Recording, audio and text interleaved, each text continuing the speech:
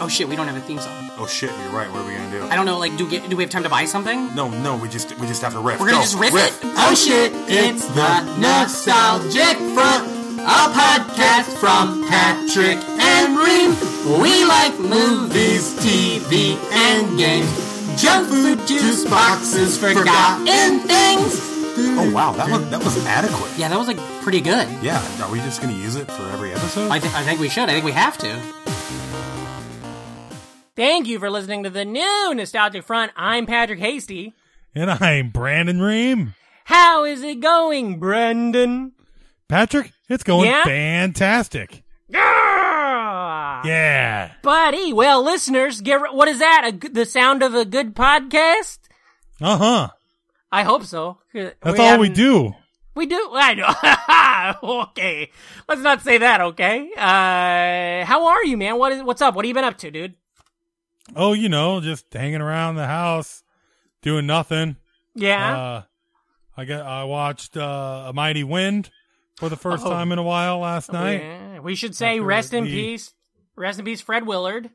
Yep. Yeah, it was sad, obviously, but I saw a lot of people watched some Christopher Guest movies last night, obviously. Yeah. Oh, they're so rewatchable, so. Well, how did you watch it? Where was it? I ordered it on Vudu. Okay, because I was or trying Amazon to find it. Prime. Yeah, we don't have Amazon anymore, and I was trying to watch Spinal Tap, A Mighty Wind, Best in Show. None of them are on Netflix or Hulu, so it's kind of a bummer. Sometimes you got to bite that bullet and rent them. Yeah, we were thinking about it. People are so adverse to renting, and it's just like we used to do this shit all the time. You go out on a Friday night and rent 5 movies. When it now was, people are getting skittish about renting, and that's the other thing. These subscription services cost as much as the frickin' rent. When people are like, "Oh, I just canceled Hulu," it's like, so get it for a month. Yeah, we when we had Amazon, we would rent every once in a while, but we don't do that anymore. So now it's kind of like we get what we want. But what I've been doing lately is I've been just going through Netflix, and I feel like I haven't been on Netflix in forever. And watching a lot of weird stuff that I didn't that I missed, and like just random ass movies. I watched a Little Shop of Horrors the other night. Hadn't seen it in years. Fucking loved it, and also realized I don't think I ever saw it.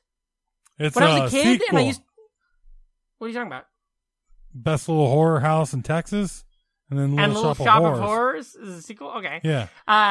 When I was a kid, I watched it all the time, but then I watched it the other night, and I was like, oh, I don't think I ever fucking knew what this movie was. Yeah, me too. But it was great. Like I would start mouthing off, and then my mom would be like, "Watch it." Yeah. I'd be like, "Okay, I will," and she'd be like, "Hello." I watched. I just finished watching. So I went through all the cartoons. We were talking about how I went through Justice League and all that, and Young Justice, which is great. What about Dumb Justice? I prefer Full of Cum Justice. What I just watched, though, that was really good, that I don't know if you've seen at all, but I finished Clone Wars. No, I haven't. Buddy, I'm trying to work my way back through all of it. So, and there's a lot, so don't talk about it. Don't. No. I want to tell you a thing, a revelation I came to with Star Wars recently. A revelation? Yeah, a revelation. I did not like Rise of Skywalker. We've talked about that. I was thinking about that in the shower. What? Rise of Skywalker is the Star Wars movie Star Wars fans deserve. It sucks. Star Wars fans suck. Yeah, and so we deserve... Okay. We deserved Rise of Skywalker. Rise of Skywalker, I didn't like it, right? And because I didn't like it, it really soured me on everything in Star Wars. And so because of that, I had no interest in watching Clone Wars. But then I rewatched Rise of Skywalker, and I liked it even less, and I decided I wasn't going to let that ruin Star Wars for me. So I watched Clone Wars Season 7, and it reminded me of how much I didn't like the prequels, but because of Clone Wars and Rebels, it made the prequels so much better. And so then I finished Clone Wars, and I won't spoil anything, but I loved it, and I loved how it ended. And so maybe someday they will make a TV show or a comic book that will be so fucking good, it will make Rise of Skywalker good. You know what I'm saying? Yeah, that could have Like, been that's- Last Jedi if they didn't try and shit on Last Jedi for Yeah. half of Rise of Skywalker. Yeah. Well, Last Jedi is still But fantastic. It's just I tweeted ugh. that exact same thing. Yeah. That once we get enough, like Count Dooku is a great character, Yeah. but Count Dooku in Attack of the Clones it sucks. Yeah. Buddy, you gotta go finish Clone Wars and you'll. I'm working my way back through the old ones. Give me some time. Do it. I only Finish take it the up. train twice a day. I want to talk about it. Goddamn. Okay. Any other thoughts? No. All right. We got a fantastic guest today. What say we take a break and bring him in? Okay. All right. Check it out. There's fun and adventure coming your way. So listen up. Disney's Gummy Bears, DuckTales, Chippendales Rescue Rangers, and Tailspin. Yo, so listen up. Listen up. You know Scrooge McDuck, Launchpad McQuack. Hey, Huey, Louie, and Dewey are back. You got gummy bears with a brand new tail, Chip and Dale on the rescue trail. And here's a cool trick that's sure to win. You got Baloo the bear with a tailspin. Weekdays starting Monday. On a Disney afternoon. And we're back. Ooh. Ooh. What a good commercial. Great. It Yeah. was great. It was good and great. Goddamn, speaking of good and great, we got a good and great guest today on the show. Absolutely, dude. Absolutely. We do. We do. Dee-doo. Dee-doo. Now, you guys might know him as a member of Infinite Sketch. Fantastic sketch group. Also, with our friend of the show, Kevin Frolix, worked on a project. They created a musical that I saw and absolutely loved called Great Frontier, a poorly researched musical about Lewis and Clark. I think we talked about it heavily on the show back in those days. And also, he has a fantastic podcast called Broken Broadway Podcast. And you guys know what to do. Pause here, go to your podcast shit, search it, subscribe, and then come back. It's very good. They talk about Broadway flops. Everybody, please put your hands together and go crazy for our friend, Patrick Reilly. Hi, hello. Hi, how are you? How are you, buddy? Hello. Thank you guys for having me. This is fun. I'm excited to get nostalgic. Yeah, baby. We're excited to have you. Now, off the bat, first off, how are you? How you dealing with the quarantine? I'm going a little crazy. Yeah. I've been taking care of my grandparents the whole time, Ooh, so wow. I have had like no contact with the outside world. I know there's a few people a few of my friends, because I live close to the Bellancinis, for example, John Sure. Bellancini and Bellancini. Yeah, friends of the show. And You've been on. I live close enough to my friend Joelle Woodson, who's part of Infinite Sketch, Mhm. where she rides her bike and she'll come see me, and I'll stand on the top of my porch and I'll just wave at her. That's the most like human contact I've had with people who are not over the age of 80. Sure. So 2 months. So I'm getting a little crazed. Yeah. But I'm living. Yeah. I'm living. Is it turning you in? Are you like starting to like? Are you guys like watching like Columbo and then going to bed at 8 p.m.? You know, like Well, not Columbo, Yeah. but we are watching Disney Plus put all of America's Funniest Home Videos Oh, sure. on, and because both my grandmother is she's a little senile, she has Alzheimer's, and her brother is he was born microcephalic, so he's special needs. Okay. So both of them, they're at the level right now of like two toddlers who are just also 80. Yeah, So I Yeah. put on America's Funniest Home Videos, and it's Tom Bergeron, and they're like, "Oh man, for sure. this is the stuff for me." Do they have like the Bob Saget? They don't have the Bob too? Saget because of Dang. Bob Saget, and I found Ah. this out because I was very confused that they only had Tom Bergeron stuff. So Bob Saget wasn't ABC. They didn't own ABC at the time Bob Saget started production on it. Yeah, So they don't own any of the Bob Saget stuff. They only own the Tom Bergeron stuff. Dang. and Yeah. that stuff's buried and gone forever, Yeah. man. Yeah, I remember that. I remember how Bob Saget was really important to my childhood. Sure. And the more you talk, every time someone brings up Bob Saget, I think of like Bob Saget now when he's just like an old Yeah. man who's like always doing dirty jokes. But Yeah, man, super most of my horny. childhood. What's great is the scene with him in Half Half Baked. baked. Yeah. Yeah. Yeah, where it was like Bridge Saget. Mhm. It was before everybody knew that he was he was still a Full House Yeah. guy. Mhm. That you kind of heard a little bit about it when that came out. But yeah, the old Bob Saget America's Funniest Home Videos are great. And then they had the Dave Coulee spinoff. Yeah. America's Funniest People. And because I remember they started as like specials. Yeah. They weren't even I don't even know a this. weekly show Now, yet. Pat, Yeah. Pat, this is the fun stuff about. So America's Funniest People, because you're I think a little younger than we are. So I am. When it used to be on what night was it? Saturday nights? Thursday nights? Sunday nights. Sunday nights. Yeah. So it was America's Funniest Home Videos would air, and then was starring Bob Saget, and then afterwards was a show called America's Funniest People starring Dave Coulier, and his sidekick was Arlene Sorkin, who was fucking Harley Quinn. Yeah, Harley Quinn. She's Right? who Harley Quinn is based on. Yeah. Yeah, isn't that crazy? That's nuts. And then she left the show, and the sidekick became Tawny Katane from like all the 80s sex video. She was like on all the cars in the 80s, like with her. Oh, okay. You know? Yeah. Just one. Yeah, but just one car. Well, sure, cherry pie. But it's so funny. White. Go ahead, Reem. It was White Snake. What? It's not cherry pie. It's White Snake. Here I go again on my own. Tony Katane was not in the Warrant cherry pie. Who gives a shit?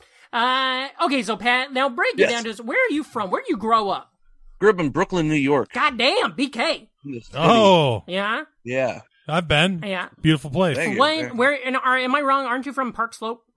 No, I'm from Sunset Park. Sunset Park. Okay, yeah. Yeah, that yeah, area. yeah. The Sunset south. Park's the area where all the blacks and Latinos were kicked out of Sunset Park in the 80s. And what's your affiliation? With Sunset Park? No, you're Puerto Rican. Is that? I'm correct? Puerto Rican. Yeah, I'm Puerto Rican. I didn't know the right way to Yeah, say.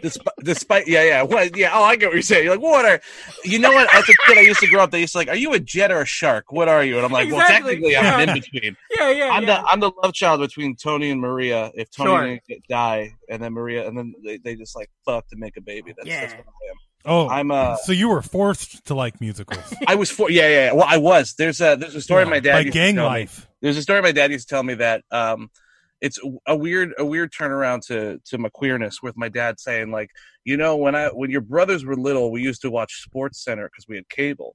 But when you were little, we didn't have cable. So I just used to sing you Roger and Hammerstein show tunes all the time. And look at you now. And I'm like, I don't know if that's like homophobic, but it feels like it. Yeah.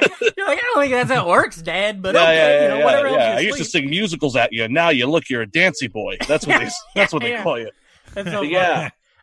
Okay, so you grew up down there in Sunset Park. You have brothers and sisters? I have two brothers. You're two younger brothers. I'm much older than them. I am, which is weird because I'm so much older than them. I remember because they were born 6 years and 8 years. We're 6 and 8 years apart. Okay. So I know all the like early 2000 little kid shows that some of my younger friends are like, oh, you remember this and this, and I'm like, well, I remember because my brothers play all the time. And then they also know because I was older. They also are obsessed with like the Disney Afternoon. Yeah, and I had because and I recorded so many tapes. Sure. Yeah, I was curious about the how much were you like, oh, you got to check this out, got you know, all the time, being the showing stuff to the younger generation. Also, I was when I like my first present when I was like 1 year old. My grandfather got me a VHS player. Oh, and then it just became a thing where like, oh, you can just give Patrick tapes because Patrick likes tapes. So by the time I had two younger brothers, I had hundreds of videotapes. I love it.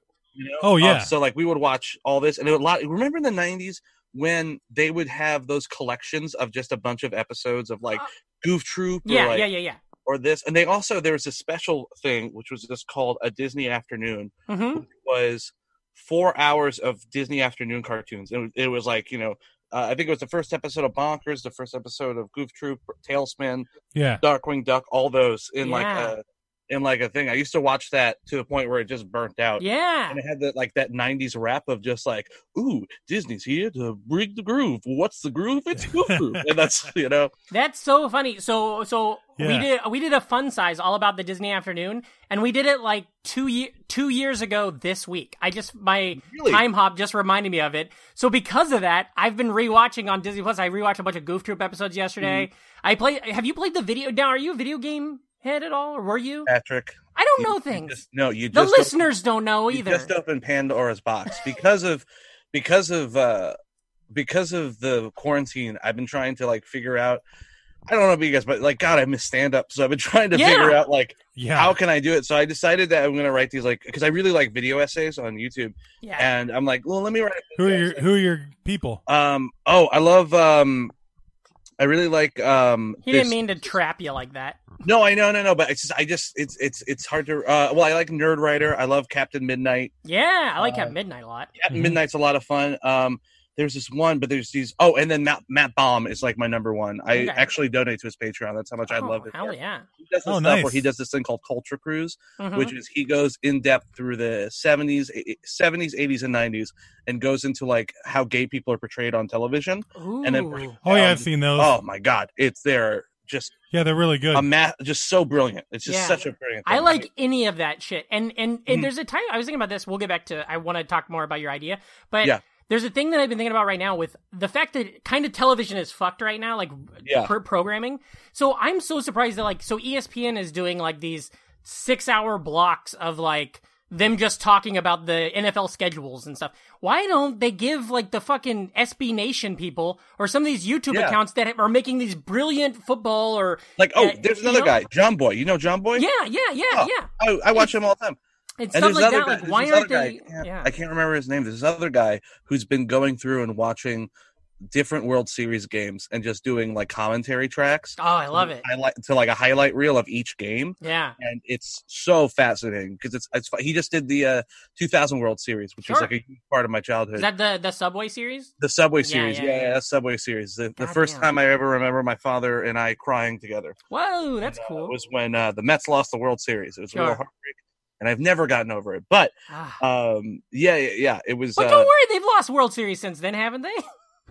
Oh, they have, but you know, as an adult, as a kid, you know what it was? It was as a kid, everyone was talking about how good the Mets have been and how great the Mets have been, and this is the Mets year. And because you're a little kid, I didn't realize that that's just like team, like, you know, you just build yourself up. Yeah, I genuinely thought that they were talking about like this is gonna be the Mets year. Yeah, it has to be the Mets year. So when they lost, I just wasn't prepared for that because I was 10, maybe 9 years old. Oh, 9 years old. So I was just like weeping. I remember like crying hysterically. And then my mother just being like, look at what you did to our son. He's so mad. And she turned around to yell at my father. My father's also like just crying.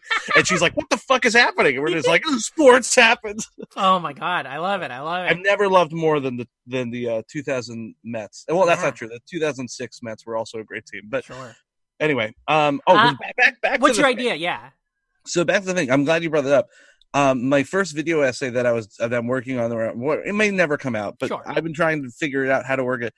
I am obsessed with the fact that in a 2-year span, there was the Goof Troop TV show, a Goofy movie, but in the middle of that, there's the Goof Troop Super Nintendo game that is completely different from both things. You have the Goof Troop movie where Max, I think, he's in junior high. He's very young. He's maybe like 10, 11. And then they jump 2 years forward, and then he's in a Goofy movie, and he's in high school. Like, where you go, a different voice actor, different type of animation. It's a weird jump.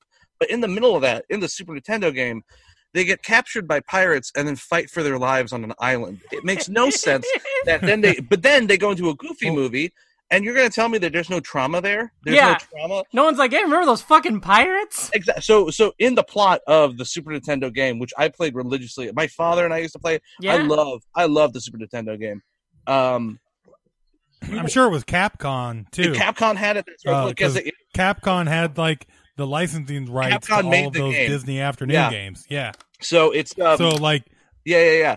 That era of Disney video games was fantastic. Like early 90s. It was so good. Yeah. The Rescue Ranger game Lion was King. good. Yeah. The Darkwing Duck. DuckTales. The DuckTales is classic. DuckTales is still, I have the refurbished version. So do I. It's so good. Yeah. Well, I beat that, and that was really fun. But then also I bought the Disney Afternoon, the video game pack that has all the original, they're like 8-bitty. And I beat it there too. And I don't beat games. That's not me. Yeah. But I love that game so much. I beat it on both versions, you know?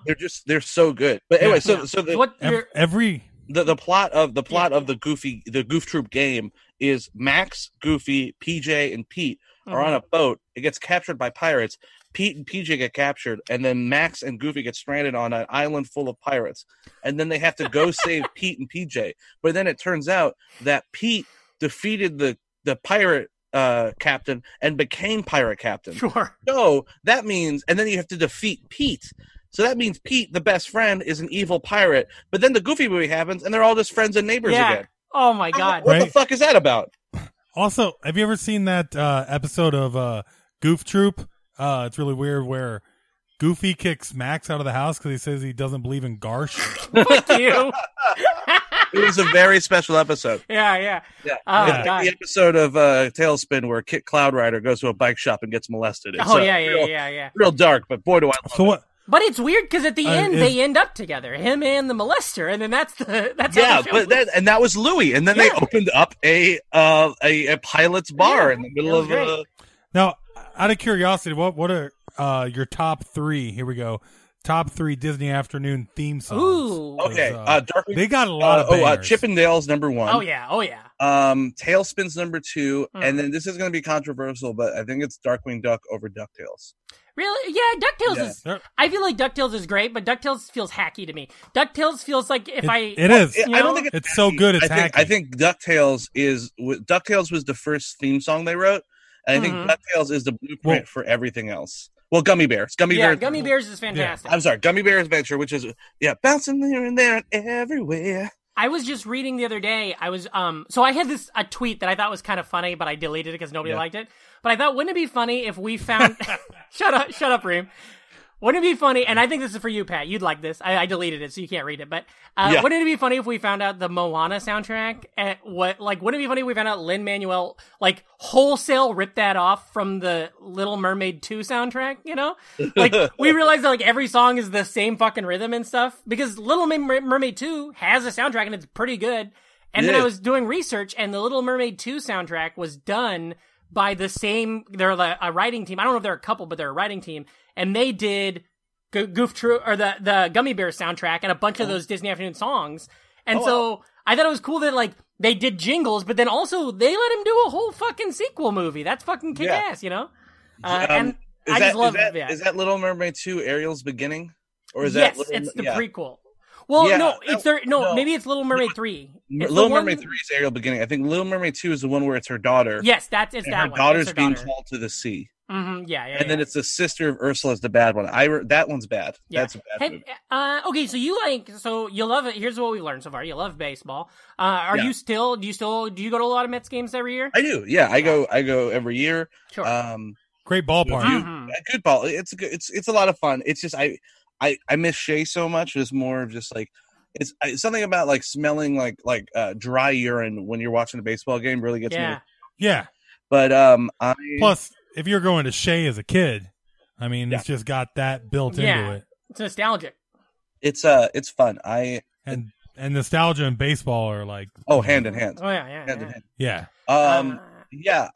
So I like baseball definitely. Yeah. And then also who was your guy? Who were your guys? Sorry. Oh, Piazza, obviously. I know you. Yeah, I think you die for Piazza. It's pretty. I'm pretty public about my love of Mike Piazza.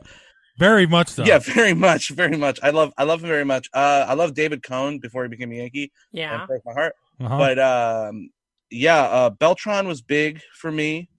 And then you know what it was? It was my dad. My dad idolized. The 86 Mets were big for me. Oh yeah, real big was Gary Carter. Some of the best uniforms too. The uniforms were great. The uniforms are with the big bold stripe down the shoulders. And there's baseball uniforms were better in the 80s just because absolutely they tried to be trendy. Where now it's just they're very simple, very almost monotone. It's kind of boring. Yeah. But back in the 80s, we were how can we get tickets? Well, what if the Expos were just a bunch of stripes? I have to sit down anytime I see a Expos. Oh yeah, you know. When I see that hat, the 3-tone Expo hat. I was in Montreal a year or two ago, and I was just walking around. I went to the store that was just selling a bunch of Expo stuff still. No one had told him that the Expos are dead, and it was just everything was there. And I was just like, hey, you know what? I think it'd be fun. My dad would really appreciate if I buy some Expo stuff, and everything was marked up 300%. Sure, that's the thing. The Montreal, when teams embrace their former team. I love that because Montreal did that. When I was in Vancouver, they had fucking Vancouver Grizzlies shit everywhere, and I'm like, if you guys would have done this when they were here, they'd still be here, you know? Yeah, exactly. I just hope we see plenty more New York Guardian stuff. Oh goddamn, yeah. Were you ever into football? No. Goddamn. No, I don't like it. We loved the XFL on this thing. We went into it thinking it was going to be terrible, and then fucking both of us loved it. And Reem went to a game out at the Meadowlands, and then they fucking ripped it apart and said it's never coming back. Yeah, What I a know. nightmare. I don't. My family are Jet fans. I just don't. I can't. It's weird too. Yeah. Because Yeah. I tried. Yeah. I tried a few times. I'm really into hockey and I'm really into baseball. Who's your hockey? The Islanders, New York Islanders. Sure. That's good. I'm glad it's not the Rangers. I didn't. I think I mean, if you're a Mets fan, you have to be an Islanders yeah. fan. Yeah. Because Islanders, the color crossover, Yeah. you know? Islanders, Mets, You can- Jets, Nets. That's Yeah. what. You, Yeah. Yeah. Nets, nets. Isn't that what you guys count? yeah, I like them. Well, nobody should be a Knick fan. No, the Knicks are terrible. The Knicks are terrible. Time out. I just realized right now that Mets, Jets, and Nets rhyme. Right now? I didn't realize all three of them had the same naming scheme. That was a joke I used to, as a kid, I used to do. It's just like, I'm a Nets fan, a Mets fan, a Jets fan, and Islanders. My favorite TV channel is BET. You're like, you got it all. Yeah. It's goddamn. yeah. And then, okay, so you're growing up. You're loving what you're loving. Did you ever play? Wait, or how did musicals come about? You said your dad used to sing them to you. Because I know you as a musical fan. Oh, Were yeah. you like, when you were a little kid, were you like putting it on yourself, or was it something you grew into? Or no, sure. I used to put on productions of musicals I liked in my backyard, starring my brothers. Oh, cool. Starring my brothers and cousins. Yeah. The most elaborate. Which one's the most elaborate one? Oh, sorry. The most elaborate one that like my mother constantly brings up because I went to the 99-cent store around the block from me without anyone knowing. I bought a bunch of party poppers. Oh yeah. I bought 3 packs of wire hangers. I bought duct tape and rope, and I made a giant chandelier and curtains, and I did Phantom of the Opera. That's awesome. Whoa. With a Jason mask that I got the Jason mask, and I cut the Jason mask in half. Oh, I love it. Like the Phantom mask. And then I did Phantom of the Opera in my backyard. I also did, what else? I think Family Operas are what I remember. I must have done other ones. Lion King I definitely did once. Yeah. Now, yeah. Were you seeing most of these on VHS, or did you get to see them on Broadway? Well, at that time I had not. I went to a few shows, like maybe once a year. My parents would go. Yeah. We would all go. Yeah. I didn't see Family Opera till later. I would buy the cast album. Oh sure, and yeah. I would listen to the cast albums. Or it was big into torrenting too at the time with like all those sites. I would download like all cast albums of some random shows that I overheard. So I had that, and then PBS had the great performances. Oh yeah, that's how I watched Into the Woods. It's how I watched Sunday in the Park with George. Buddy, I know we've talked about this a little bit, but like, so I got into musicals late. Reem, you're into him a little, whatever. I don't know what you feel on it, Reem. Yeah, whenever I audition. Yeah, he gets into him when he auditions. Yeah. But I got into musicals late in the last like 5 years, and now I love them. And so like certain things, like finding that the whatever it is, the PBS storytellers whatever that's called, presents. It's called Great Performance. Great Performances. Yeah. The Into the Woods of that is one of my favorite things, and it's now one of those things in my life where like, when I go to bed at night, I used to throw on The Office, or you'd throw on like episodes of like Justice League. Now I can throw that on, and that like soothes me to sleep the same way these other pieces of for my whole life have. I love it so much. Do you have Reem? Did you have one? Oh, I was gonna say just so I can say something about me. Yeah. I recently watched a musical I'd never seen before, and I really loved it. Was Newsies. Sure. Which version? Did you watch the movie or did you watch the original, the Christian Bale? Yeah. That's good. Do you like? I guess that thing like bombed hard. Really? Well, yeah, it made zero money. It was in theaters. I didn't know it was in theaters because I saw it on. Remember, they did The Wonderful World of Disney on Sunday. Yeah. Oh yeah. Yeah. So I remember I saw it maybe a year after it was released in theaters. On that, and I always assumed it was one of those like original Disney movies because they played it like for weeks. So they would play it and then they played it over again and over again. So I thought, oh, it's one of those Disney original movies. And then I found out later as an adult, no, it just it bombed really hard in the box office. Mm-hmm. And then they tried to save it by making a cult movie by just playing it constantly. Yeah, and that's what happened. It became a cult movie. And they did. Totally. And like we watched it in maybe, I guess like 5th grade. We watched it in school at one point where they bring in the TV and everything. Mm-hmm. And all of the girls in my class had a huge crush on the Christian Bale character. And so years later, when fucking Batman came out, I was like, wait a minute, that's that guy, you know? Yeah. And so, like, it was perfect. When you were a kid, I had the same response when I saw Christian Bale was Batman. Oh, sure. I was talking with friends, and we were literally in a schoolyard. Yeah. Talking, and they go, "Did you hear that guy from Newsies is going to be Batman?" And I went, "Are you fucking kidding me? Musical theater does not mix with superheroes." No. By the way, Hugh Jackman at that point had been Wolverine for years. Yeah, for sure. For Yeah, years. Right. That's hilarious. That's so But good. that was also because I was trying to cover up my own homosexuality. Sure, yeah. I was just like, yeah, fucking musicals and super. Come on, Yeah, you're Spider-Man. beating. You're Spider-Man beating. shoots webs, not penises. Like You're beating somebody up. You're putting cigarettes out in the Mets logo Yeah, on your arm. Yeah. exactly. Goddamn. Do you remember the first musical you saw in like live, or did you ever get to see any of the big musicals live? You know, with like the original cast or anything? Or you know, Yeah, like well, that? I mean, I've seen a ton of musicals live with like original casts, and it's great. But the first musical I ever saw live was a huge flop called Cape Man.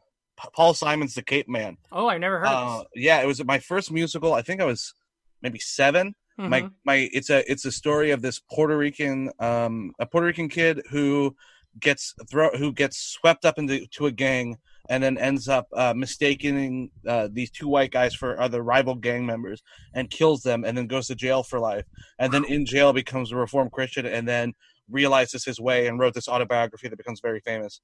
That's your life story, buddy. How did you not? Yeah, I know, right? So my grandparents, they bought tickets, and I remember my grandfather like got a limo. He was so excited to take everyone to see it because the musical starred on Broadway Ruben Blades, who is a very famous Puerto Rican actor, singer, and Mark Anthony. So and this is a very young Mark Anthony. This is 97, 98. So I remember my grandfather was so excited. He bought us tickets. We went and saw it, and it's awful. It was terrible. I remember at the end of the first act, my mother went, okay. And then my grandfather goes, the dancing's nice. And she goes, yeah. And that's a sign of like a bad show is when you go, oh, well, what's good about it? The dancing's nice. Yeah. It's like when people are like, when you bomb and people are like, you look like you're really having fun up there. Exactly. It's that same thing of just like, you know what? I think you've got good joke structure. I'm like, yeah. Those tables you know, people always tell me, they just go like, you've got a lot of energy. I'm like, fuck 'em. That's good for me. Fucking Pat. Same thing when people are like, God, you're so energetic up there. Eat shit, asshole. Yeah. I know what you're saying. Yeah. The first good musical I remember seeing was years later. I saw I saw a few before I saw this, but the one I remember sitting and going like, "Oh, this is fantastic," is I saw Wonderful Town. Okay, what's that? It's a musical by Condon Green wrote the lyrics, and Leonard Bernstein did the score. Sure. Or Donna Murphy. It's a fantastic show. It's based on a movie. I forget the name of the movie, but just about 2 sisters from Ohio who come to New York. One of them comes to be a writer, the other one comes to be an actress, and then it's their struggles in their first year in New York. Fun. It was just a fun musical. Yeah, it sounds good. Just a blast. Did you? We don't have to talk about musicals anymore because Reem keeps falling asleep. But the thing that I'm interested in is since I got into musicals way late, like my view on certain musicals, like I don't like Rent, and I can't get into Rent. Because you're too old. Yeah, and because I didn't have, I got all this stuff. I feel like I got all this stuff after Rent that was influenced. It's just like how I never got into the Ramones and all that shit because I already had Nirvana and shit. If you want to get away from musical, I think a perfect example is people now who are trying to get into Neverending Story and Labyrinth. I was talking to my buddy Kevin Froelich and his wife the other day, and she said, "Well, I've never seen. I think it was either Labyrinth or Neverending Story." And I was just like, well, it's too late. Don't watch it. Yeah. You're not going to like it. The reason why I love those movies because I watched them young and it's all nostalgia. Like, especially Neverending Story. I love Neverending Story. It is perfect. Such a perfect film for me. I try to rewatch it as an adult. Ooh, it is hot trash. Yeah. It is, the is bad. I so dark. I love it. I still enjoy it, but I always wonder with it, because we do a lot of those fun sizes with like older movies like Last Starfighter and shit. Oh, and yeah, I always wonder, what if I was watching this for the first time? And that's the thing, but I also can still fully enjoy stuff. The only thing that didn't hold up like that for me, which it's not a movie, but where when I tried to rewatch it, I was like, I'm gonna stop because I can't, and that's the original Teenage Mutant Ninja Turtle cartoons. the Yeah. 1988 or whatever. I put them on every once in a while, but every time I watch them, I'm like, this is bad and this is ruining bad. memories. Same thing with Pokemon for me. Sure, yeah. I remember for my brother's birthday a few years ago. This is before like Netflix was big. Mm-hmm. I saw they had like the first season of Pokemon for sale, so I bought it for him, and we got it, and we loved Pokemon growing up, especially the TV show and the games. So we bought we bought it, we watched it, and I remember sitting there, and we were just kind of looking at each other, just like, we love this, we loved this. Yeah. It is so, because every episode's the exact same. It's Mm-hmm. Ash is gonna and there's a Pokemon over there, but the Pokemon has a secret power. Here's a dark past about the Pokemon. I'm gonna catch it, but you know what? I'm gonna let it go. Gotta catch them all, and that's every episode of Pokemon. Oh, and then Team Rocket shows up and acts very gay and makes me question my own sexuality. Sure. Go at him. That's how. Yeah, well, that's just how those things are, man. We never even cared about like the storylines that were going on. No. We just want to be like seeing our Pokemon on screen. Yeah, exactly. Which is funny with shows like, when you think about, like, when I was a kid, I was watching Teenage Mutant Ninja Turtles, and then I'd watch Batman the Animated Series and be like, two exactly the same program. Insane. Yeah. I was, you know what? I did not, because Batman's a perfect example, because the Batman Animated Series, I still watch this day. It's hard. It is hard. They hold the fuck up. Mm-hmm. When Disney Plus came out, I rewatched some episodes of like Goof Troop and Darkwing Duck and all those, and they're fun. They're still fun, but they're not incredible. They're not the most. They're good. They're good. They're much better.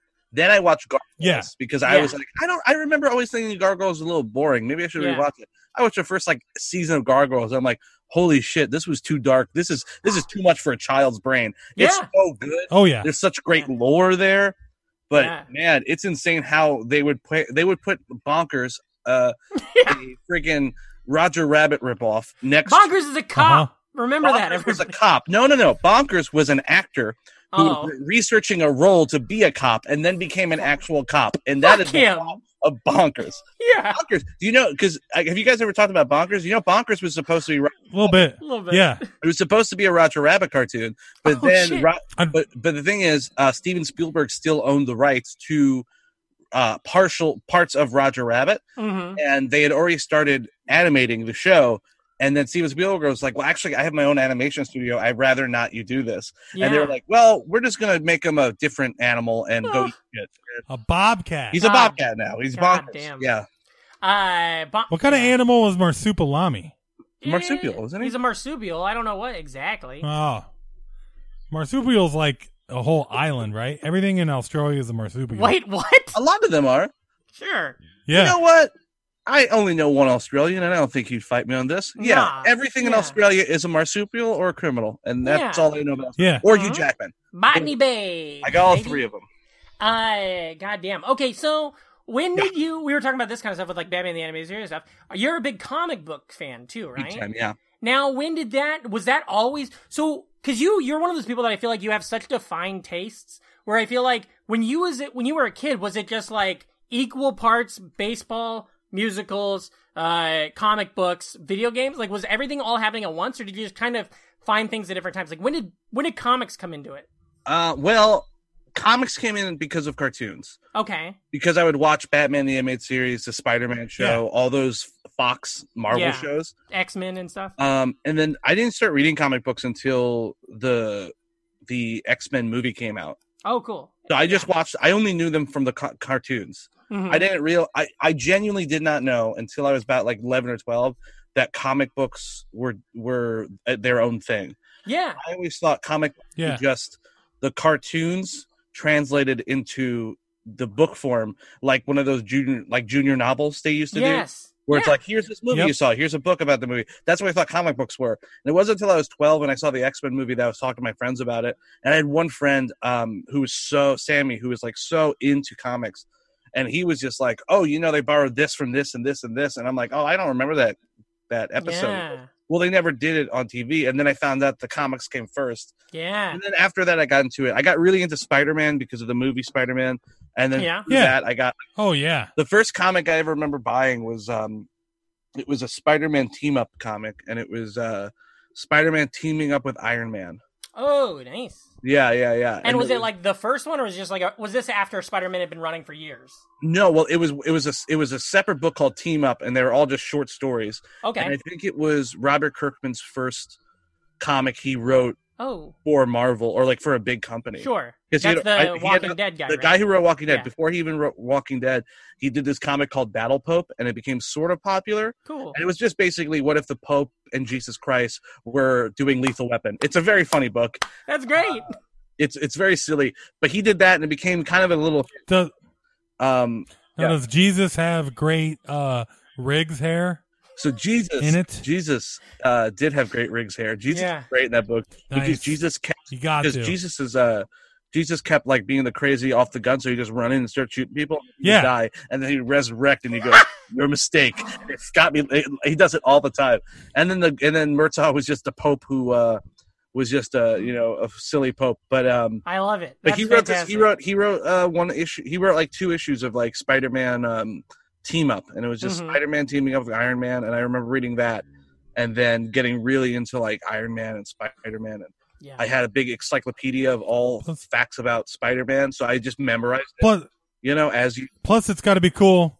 I mean, his favorite team's the Mets. That's right. Yeah, that's right. Oh my God. That's And like so good. growing up as a kid, just like I mean, I think it'd be cool shit growing up in New York, reading Marvel Yeah. comics. and Here's the then thing: is I having- didn't know that was a special thing.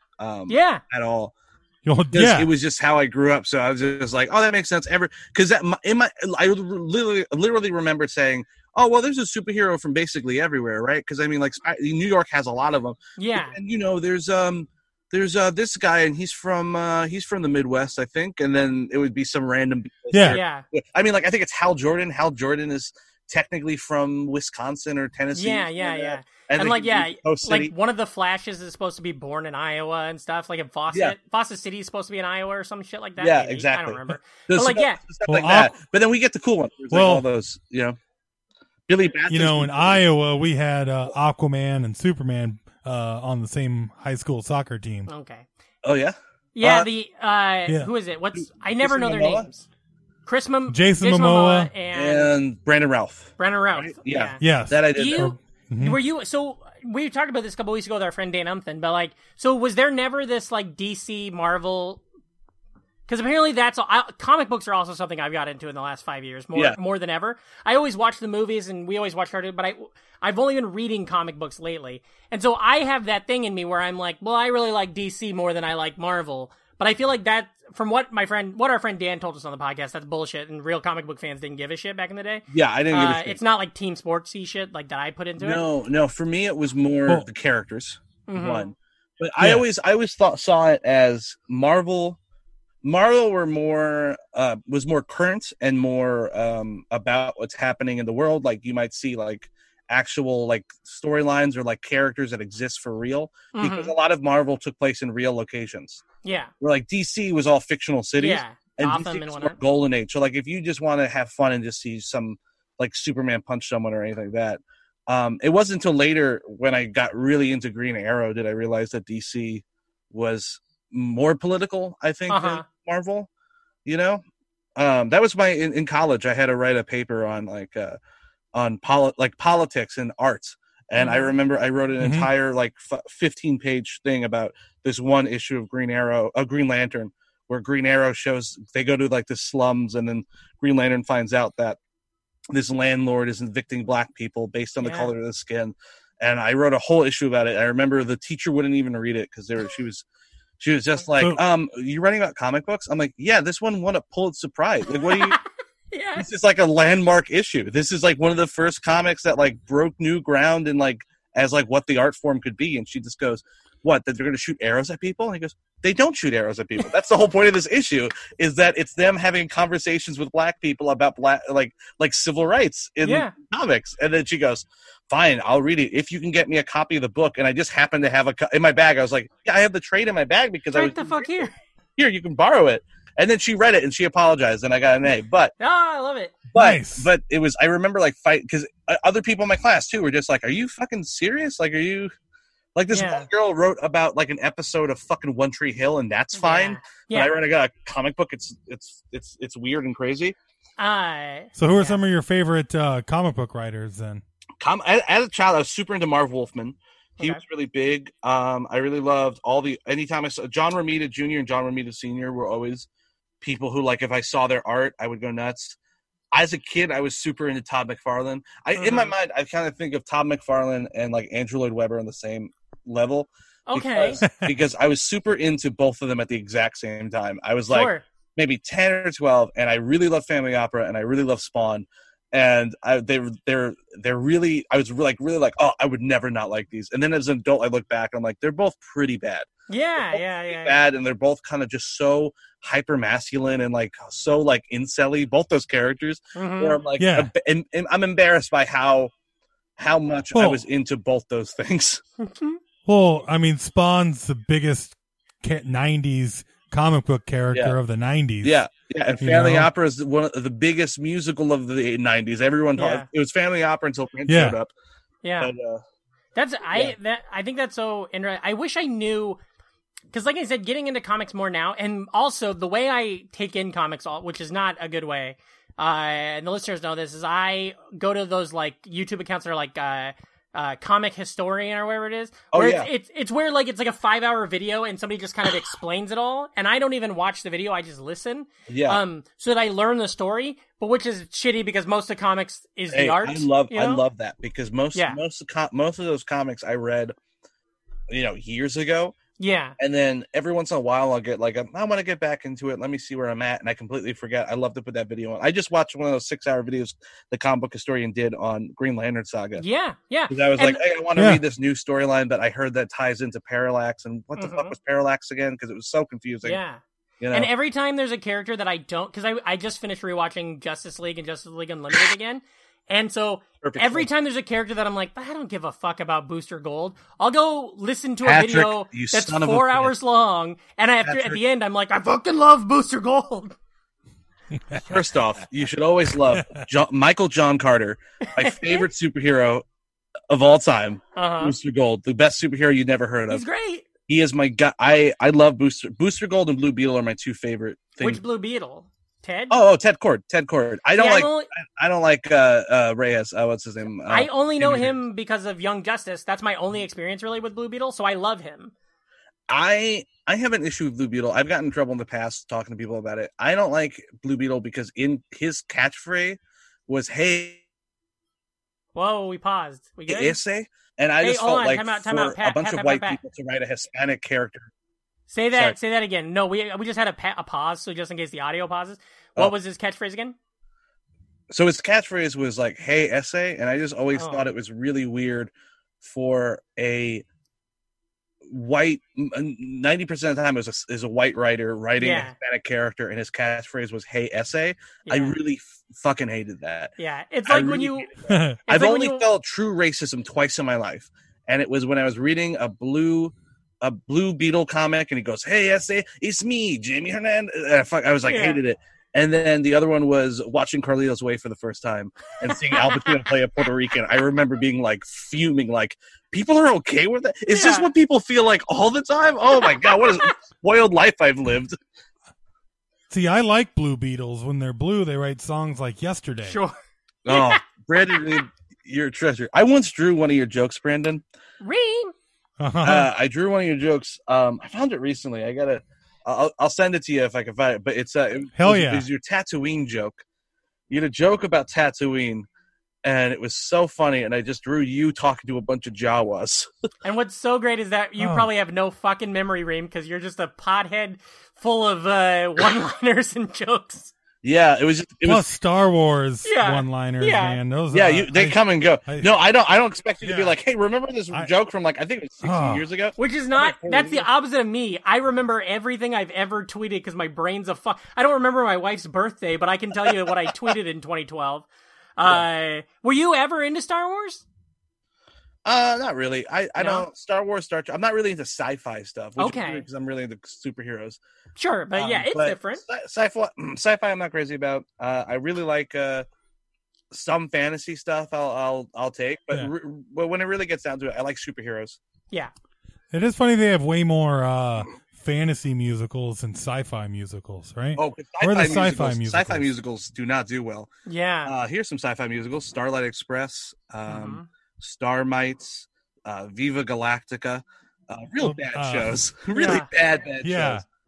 Troy McClure was great in Planet of the Apes musical. Oh, yeah. The Dr. Zaius. Dr. Zaius. Yeah, Dr. baby. Zaius. I was really into The Simpsons. There's a good one. Yeah, baby. Oh yeah. I grew up Catholic, and I remember one year I gave up Simpsons for Lent. Whoa.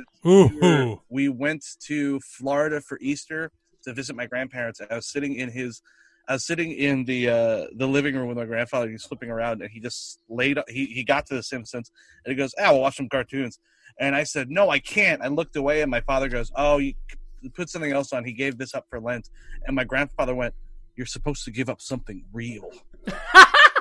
But my father came to my defense. My father said, you know what? He watches at least an hour of The Simpsons every day. The fact that he gave it up cold turkey is big for him. So the respect the fact he gave up The Simpsons. Yeah. But I remember my grandfather being like, what the? I gave up the love of my wife. For Lent. I can't breathe this month. What did you Reem? I related more to you in that story than your grandpa. Exactly. Yeah. So. Did you ever Reem? Did you ever do Lent? Yeah, all the time. Yeah. That's something I have no experience. I wasn't Catholic, and I didn't know a lot of people that. Well, maybe I did, but like the idea. What other things did you guys give up for Lent? I think that's really interesting. Reem, what did you give up for Lent? Do you know? Was there ever anything like that? I just try and catch it in my dryer. I hate you, you fucking moron. Yeah. Hey, Pat, No, I remember I gave up chocolate before. Oh, that's good. Yeah. I gave up pizza once. I gave up pizza a few years. Yeah. Pizza was my go-to whenever someone was just like, what are you going to give it for Lent? I go, no, fuck pizza. Jesus. But, 1 year. Yeah. And then after the year I gave up The Simpsons, I remember I realized that I really shouldn't give up things I really love because that was a hard month because it was literally like from 7 to 8 o'clock. I had nothing to do. Yeah. Yeah. We're already giving up meat on Fridays, you know? It also was. What else does. Yeah. It also was like, remember in the 90s, if you missed the TV show, you missed it. Like, it was done. You didn't know when it was coming back, if it was coming back. Yeah. So if I was going to miss Sunday, is The Simpsons on Sunday, that means I didn't get to see that new episode ever again. What you do, you just set the VCR in your bedroom to record The Simpsons every Sunday night. And then on Easter Sunday, VCR when I was when that happened, because I remember we were moving, so I didn't have a. I was a sad child. Yeah, buddy. I was a pretty happy kid. You're letting on. You seem happy. You seem fine. And you draw. You're an artiste. When did that come about?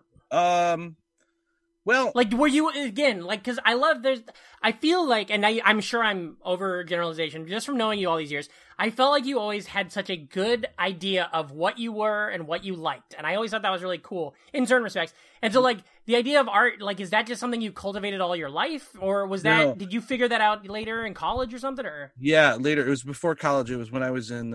I would always do doodles, but when I was in, when I was starting stand up, like 10 years ago now. I used to go to this thing called Comic Book Club, and then there was this where they would have like comic book people on, and they would talk. And then I just met this guy who ran a small publishing company called Pronto Comics. His name was Dominic Sporato, and we just became friends. And then I started writing comic books for this thing, became like an editor with them. And after a while, it just came to a point where I just started doodling, and my doodles were fun. And I didn't think, because the comics that I was writing were not superhero comics. They were like comic strip stuff, and but I was like, well, my art's not great for that. And then I read a book called Clumsy by Jeffrey Brown, and the art is very like there's a type of art called crud art, which is where the art doesn't matter as long as it conveys the message or the point. I like that. And so I got into doing that, and then I started doing comics that were memoir comics. That it was, it was crud art style. So it's like, stories about my personal life that wouldn't work on stage and stand up because they get too dark or sad. And then that's the story of it. And then it's easier to go into like deeper psyche stuff when you're drawing comics because you can get silly with it. Yeah. So that's how I drew. Yeah, I drew comics going because all my life, all I've wanted to do was just be like a comedian. So when I went to an acting high school. Oh, so I became an actor. And then, I went to the Fame School. That's right. That's crazy. Yeah. Not because a lot of people think it's LaGuardia. LaGuardia is not the Fame School. LaGuardia, the school is it's the School of the Performing Arts. Okay. And I went to that broke up in the mid '90s, and then I went to one of the schools that was born from that being broken up, and that just became a regular high school. So I went to repertory. Who are your famous classmates? Oh yeah. Do you have any classmates Who made of it Louis? big? I do. I have a few. My friend Tehila Michelle is what she goes by now. She's a very big gospel singer. She's big in Europe. And then my other friend just made her Broadway debut in Freestyle Love Supreme. Oh, cool. Lin Miranda, Nisa Folds. That's fun. That's awesome. Yeah. Have you gone to see those, the freestyle, or you know what I'm talking about? Love Supreme. Well, Nisa was in it, so I went. Yeah, but I remember when they had some clips when they were doing the CISO show. Oh, I saw Is the that- CISO. yeah. It was good. Is that every night? Was it a different hour? Yeah, it was a different show every time. I think that is so because like It's just doing stand up. improv, yeah.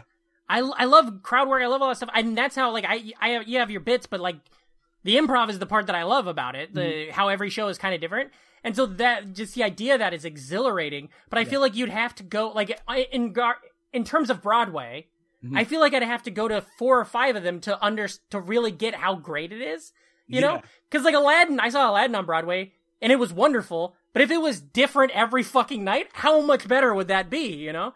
Yeah, and so I think of that. Different where I see that and I'm like, oh, it's different every night. I'm like, that's interesting, but I like such a concrete thought because that means it's there's no like way to like preserve a show. Okay, yeah. I'm more impressed by shows like did you get a chance to see The Play That Goes Wrong? Yes, I love it. I saw it. That 2017. Yeah, that is that's what shocks me. The fact that every single night they can tear apart a set and do those physical bits where like just fall out windows and they slam doors on each other. It's one of the funniest things.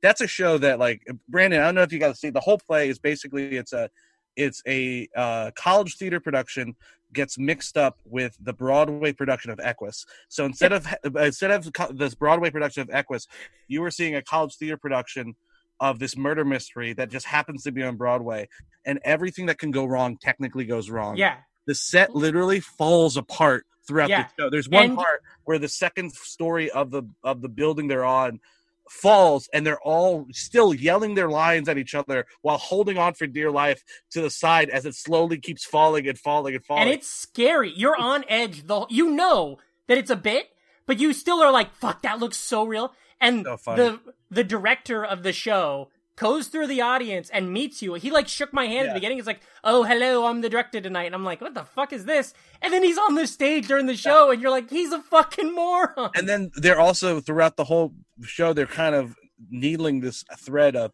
has anyone seen the dog for Act 2? The dog got out of the cage. So during the intermission, the entire cast is going through the audience, running through the dog, asking, has anyone seen the dog? And then the whole time you're like, oh, whatever. And then you kind of forget about it. And then towards the end of Act 2, the door bursts open and a guy comes in with an empty leash and goes, calm down, Rova, calm down. And it destroys. It is so it's so good. Funny.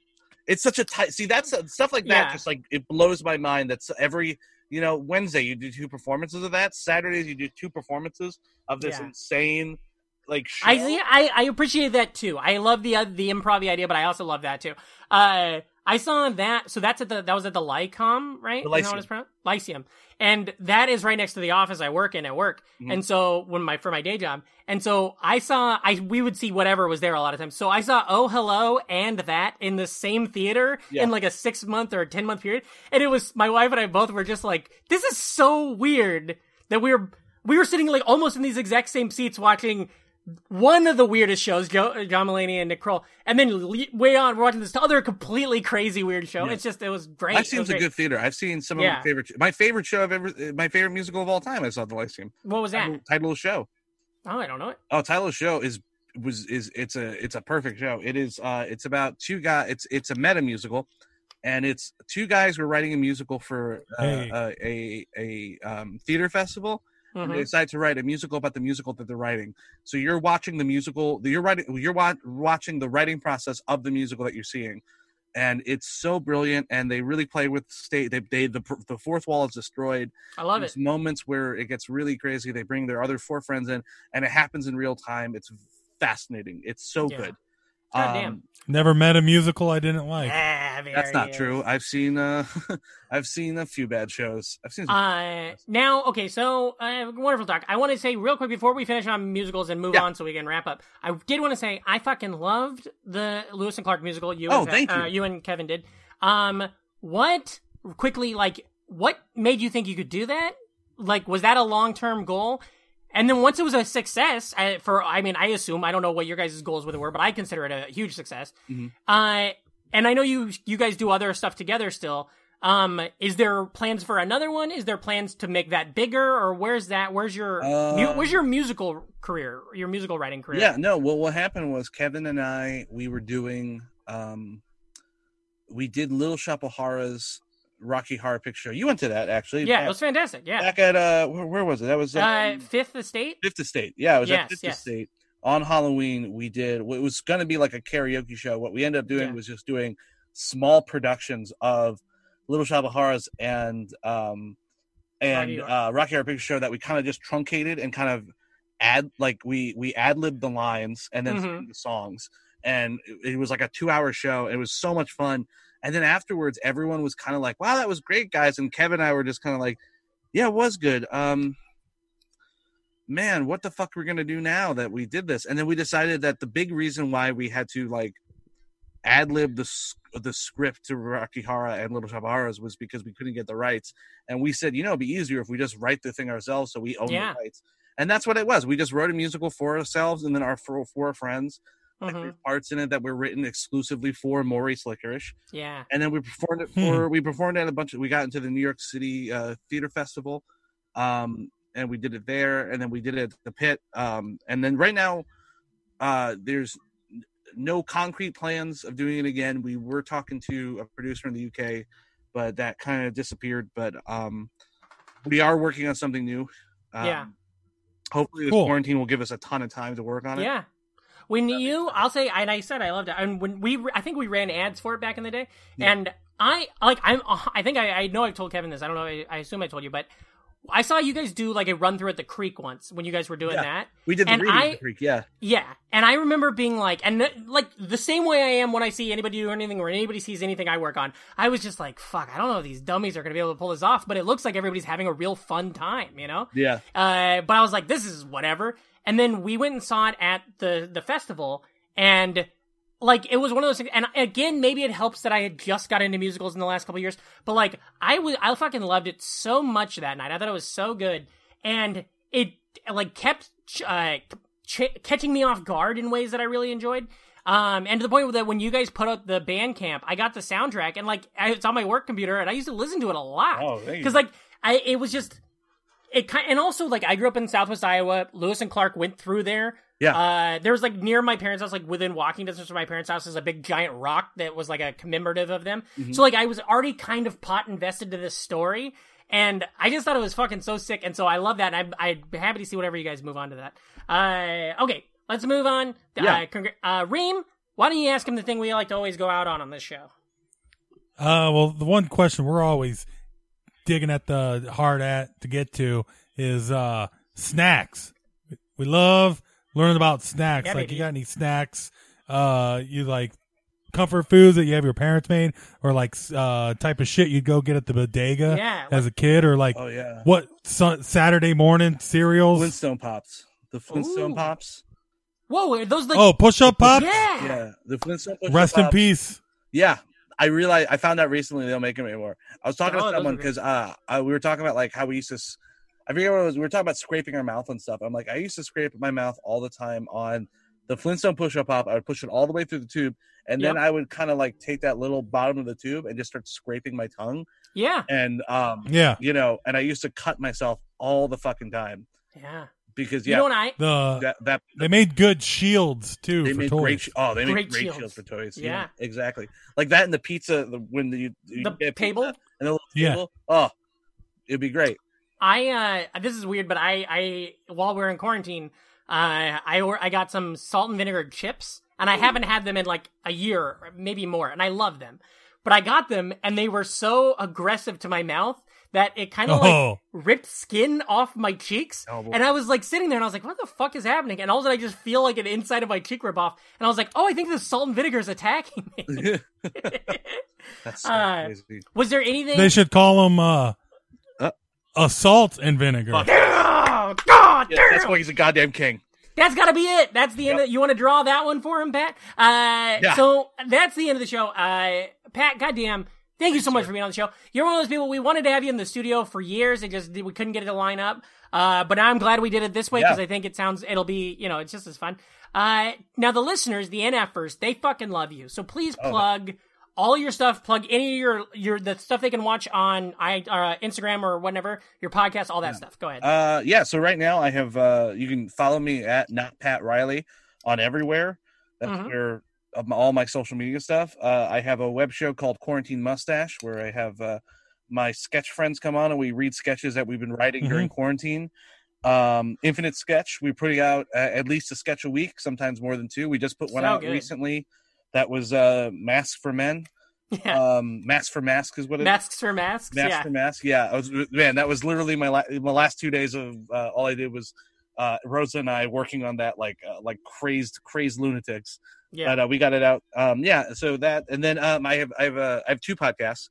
I have Broken Broadway, which is where I just talk about Broadway flops. Every episode is a different flop.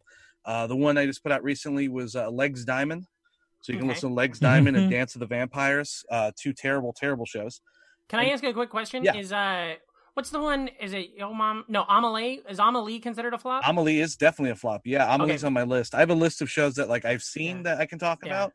But I recently, it's my listenership for that has been older, like mostly people in their 40s and 50s. So they want they're like, let's talk about stuff from old stuff. And the problem is with that, it's harder to get like copies of. Yeah. So Amelie was the only one I ever saw. I watched it like a video of it, and I remember watching it, and it's new and thinking it was going to be great because I really liked Philippa Sue or whatever, and then 5 minutes in, I'm like, oh, I think this sucks shit. And then I Googled it, and people are like, yeah, it sucks. And I was like, oh, fuck. It's unwatchably bad. Yeah. Bad. I sat second row for that, and the entire time I was watching it, I just kept putting my hand on my face of like, it's gotta be towards the end of the thing. And I'm like, oh, it's been 20 minutes. I've been here for 3 hours. What do you mean it's 20 minutes? And then you're like, well, you look like you're having fun up there. Yeah. Oh, and the other podcast I have to plug, if not my co-host will kill me. It's called Christopher Durang's Actor's Nightmare, a theater podcast, which I host with Noel Woodson, and we just talk about theater news and like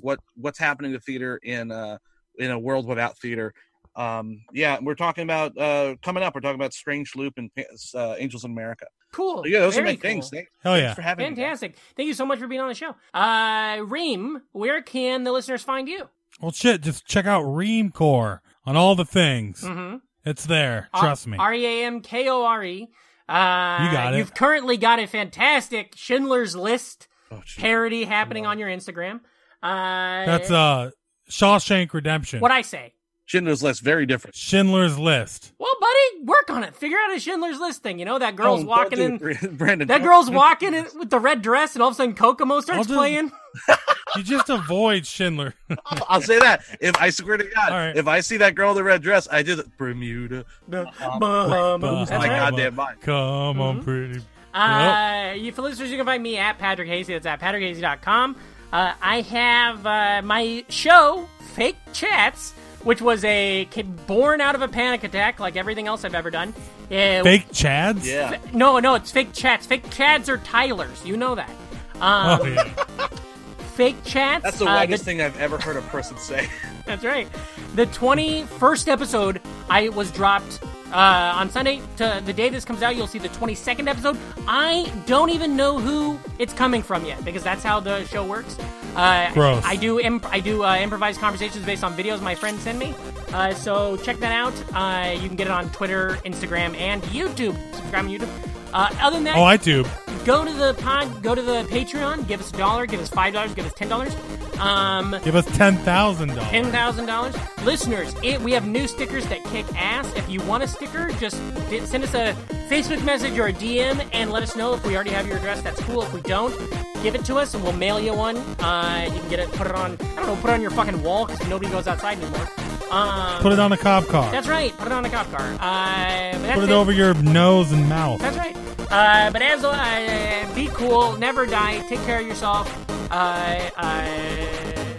And as always, remember, if you're not an NFer, you're an MFer. So get the fuck out of here.